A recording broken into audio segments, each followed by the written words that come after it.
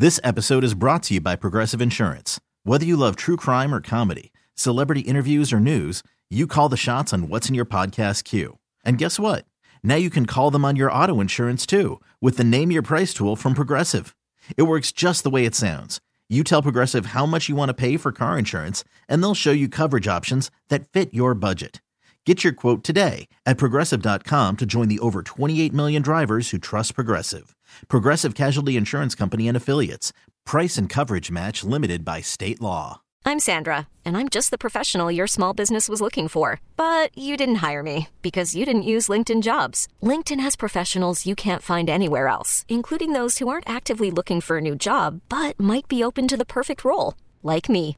In a given month, over 70% of LinkedIn users don't visit other leading job sites. So if you're not looking on LinkedIn, you'll miss out on great candidates like Sandra. Start hiring professionals like a professional. Post your free job on linkedin.com/recommend today. No one is more locked in. From Thursday to Monday, no one is more locked into the NFL than First and Pod. Hosted by Danny Parkins and Andrew Filipponi. All right, this is the big one. Championship Sunday, First and Pod, Danny Parkins, Andrew Filipponi. It's getting easier to talk every game, every team, every week. The best four teams in the league. 2 games. Winners go to the Super Bowl. We are 5-0 in show bets, so the pressure is on. Pony, happy Championship Sunday, my man. And the gospel of this show spreads. I'm here to inform you guys that I was on WIP's morning show with Angelo Cataldi because of the First and Pod podcast. Now, when he introduced me, he said, now here's Andrew Filipponi from one of those Odyssey podcasts. I'll take it. So he did not say First and Pod. Did you? I did not, because I was not on the air yet. You know that noise that it makes when you click over? Yeah, but how about they eventually put you on the air, right? They did, but he started right in on me. I was on the defensive right from the beginning because they were livid with the comment I made about Nick Sirianni on last week's episode. Apparently that went viral in Philadelphia. Yeah. Well, at some point you could have shouted out First and Pod. It's okay. We'll forgive you. No mention of you, no mention of Spencer, our producer. Well, you're selfish. That's on you. It's not on them. Yeah. That's on you. So we'll start with that game, and now they're our sworn enemy. We will use the First and Pod army to take on WIP. I think we might be outnumbered. I literally think I called this in like week 9. Like, the collision course of these two teams was never a believer in Dallas. This feels right. We'll talk about it from all angles, but do you believe this is finally the game where Brock Purdy is the reason that the Niners do not win a game because he has not lost a game? Yeah, I don't think he's going to be able to have the kind of game we're accustomed to seeing from him in the regular season against the Philadelphia defense. And I do think that for as poised as he's looked for the most part, he's had shaky moments, but he's been able to shake it off, recover, and make plays to win games. I'm not convinced that he's going to be up for the challenge of going into Philly in dealing with everything that is a road game in Philadelphia and against a defense that had 70 sacks, which was by far the most in the NFL this year, with everything they're going to throw at him, with their really good secondary, which is probably the best secondary as far as being able to go tit for tat, toe-to-toe with the 49ers weapons at wide receiver. So, yeah, I think the bubble bursts here this weekend for Purdy. I think he has a pretty pedestrian game. I think it's a lot like when Case Keenum went into Philadelphia the last time the Eagles went to the Super Bowl. Cute story. Congratulations to the guy for holding it down and helping a team advance to this point. But no, I would be absolutely stunned. I'm wearing an Odyssey hoodie.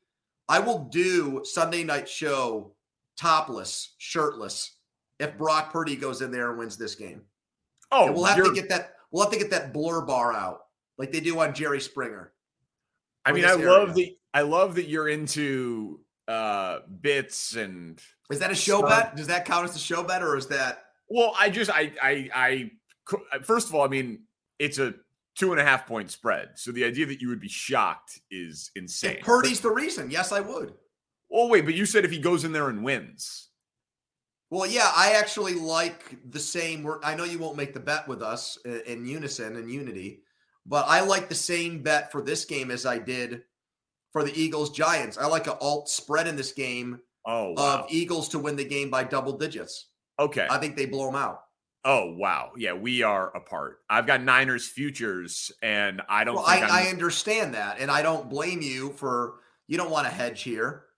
You want to ride it out. It's a pretty good spot to hedge. It's basically even money. It's like if you were going to hedge, I could buy out of the bet pretty easily and just like free roll if I wanted to. Certainly if the Niners got up 7-0, I could get plus money on the Eagles and it'd be like the ideal hedge spot. Yeah, but you're not Charles Schwab. You're Danny Parkins. You don't hedge in situations like this. That's correct. And it's not any sort of like crazy amount of money that I want to ride it at least into the Super Bowl. What evidence do we have that the Eagles are going to be able to move the ball against a good defense? Because they played Dallas, and that was a shootout. So that would suggest that they also gave up a ton in those types of games, and Dallas's defense is clearly not what San Francisco's is.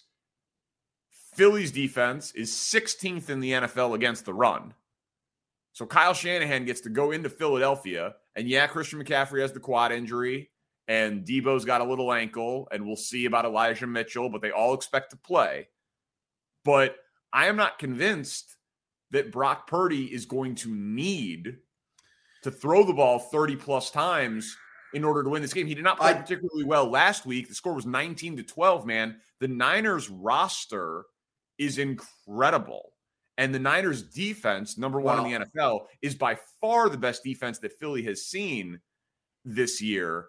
And I am just not at all convinced that Brock Purdy is going to need to win this game. So you think that Christian McCaffrey's calf injury is no big deal?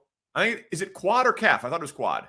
Well, the way he was lifting up his leg on the sideline and the big heating apparatus and device that he had around it. If they're saying quad, this is like one of those hockey injury things where they're trying to get us off the scent of the real injury, if that's how they've labeled it. Anytime you have to come out and say repeatedly, oh no, there's an injury, but everything's okay, that sets off alarm bells for me, especially when we're talking about an oft-injured guy who has a history of fighting injuries, and he's going to try to play through it. I'm not suggesting here that McCaffrey isn't going to play.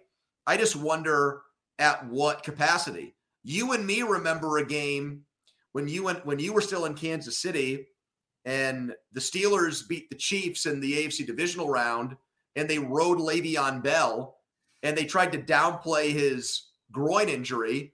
And then like 10 plays into the championship game against the Patriots, he had to tap out and then they got blown out.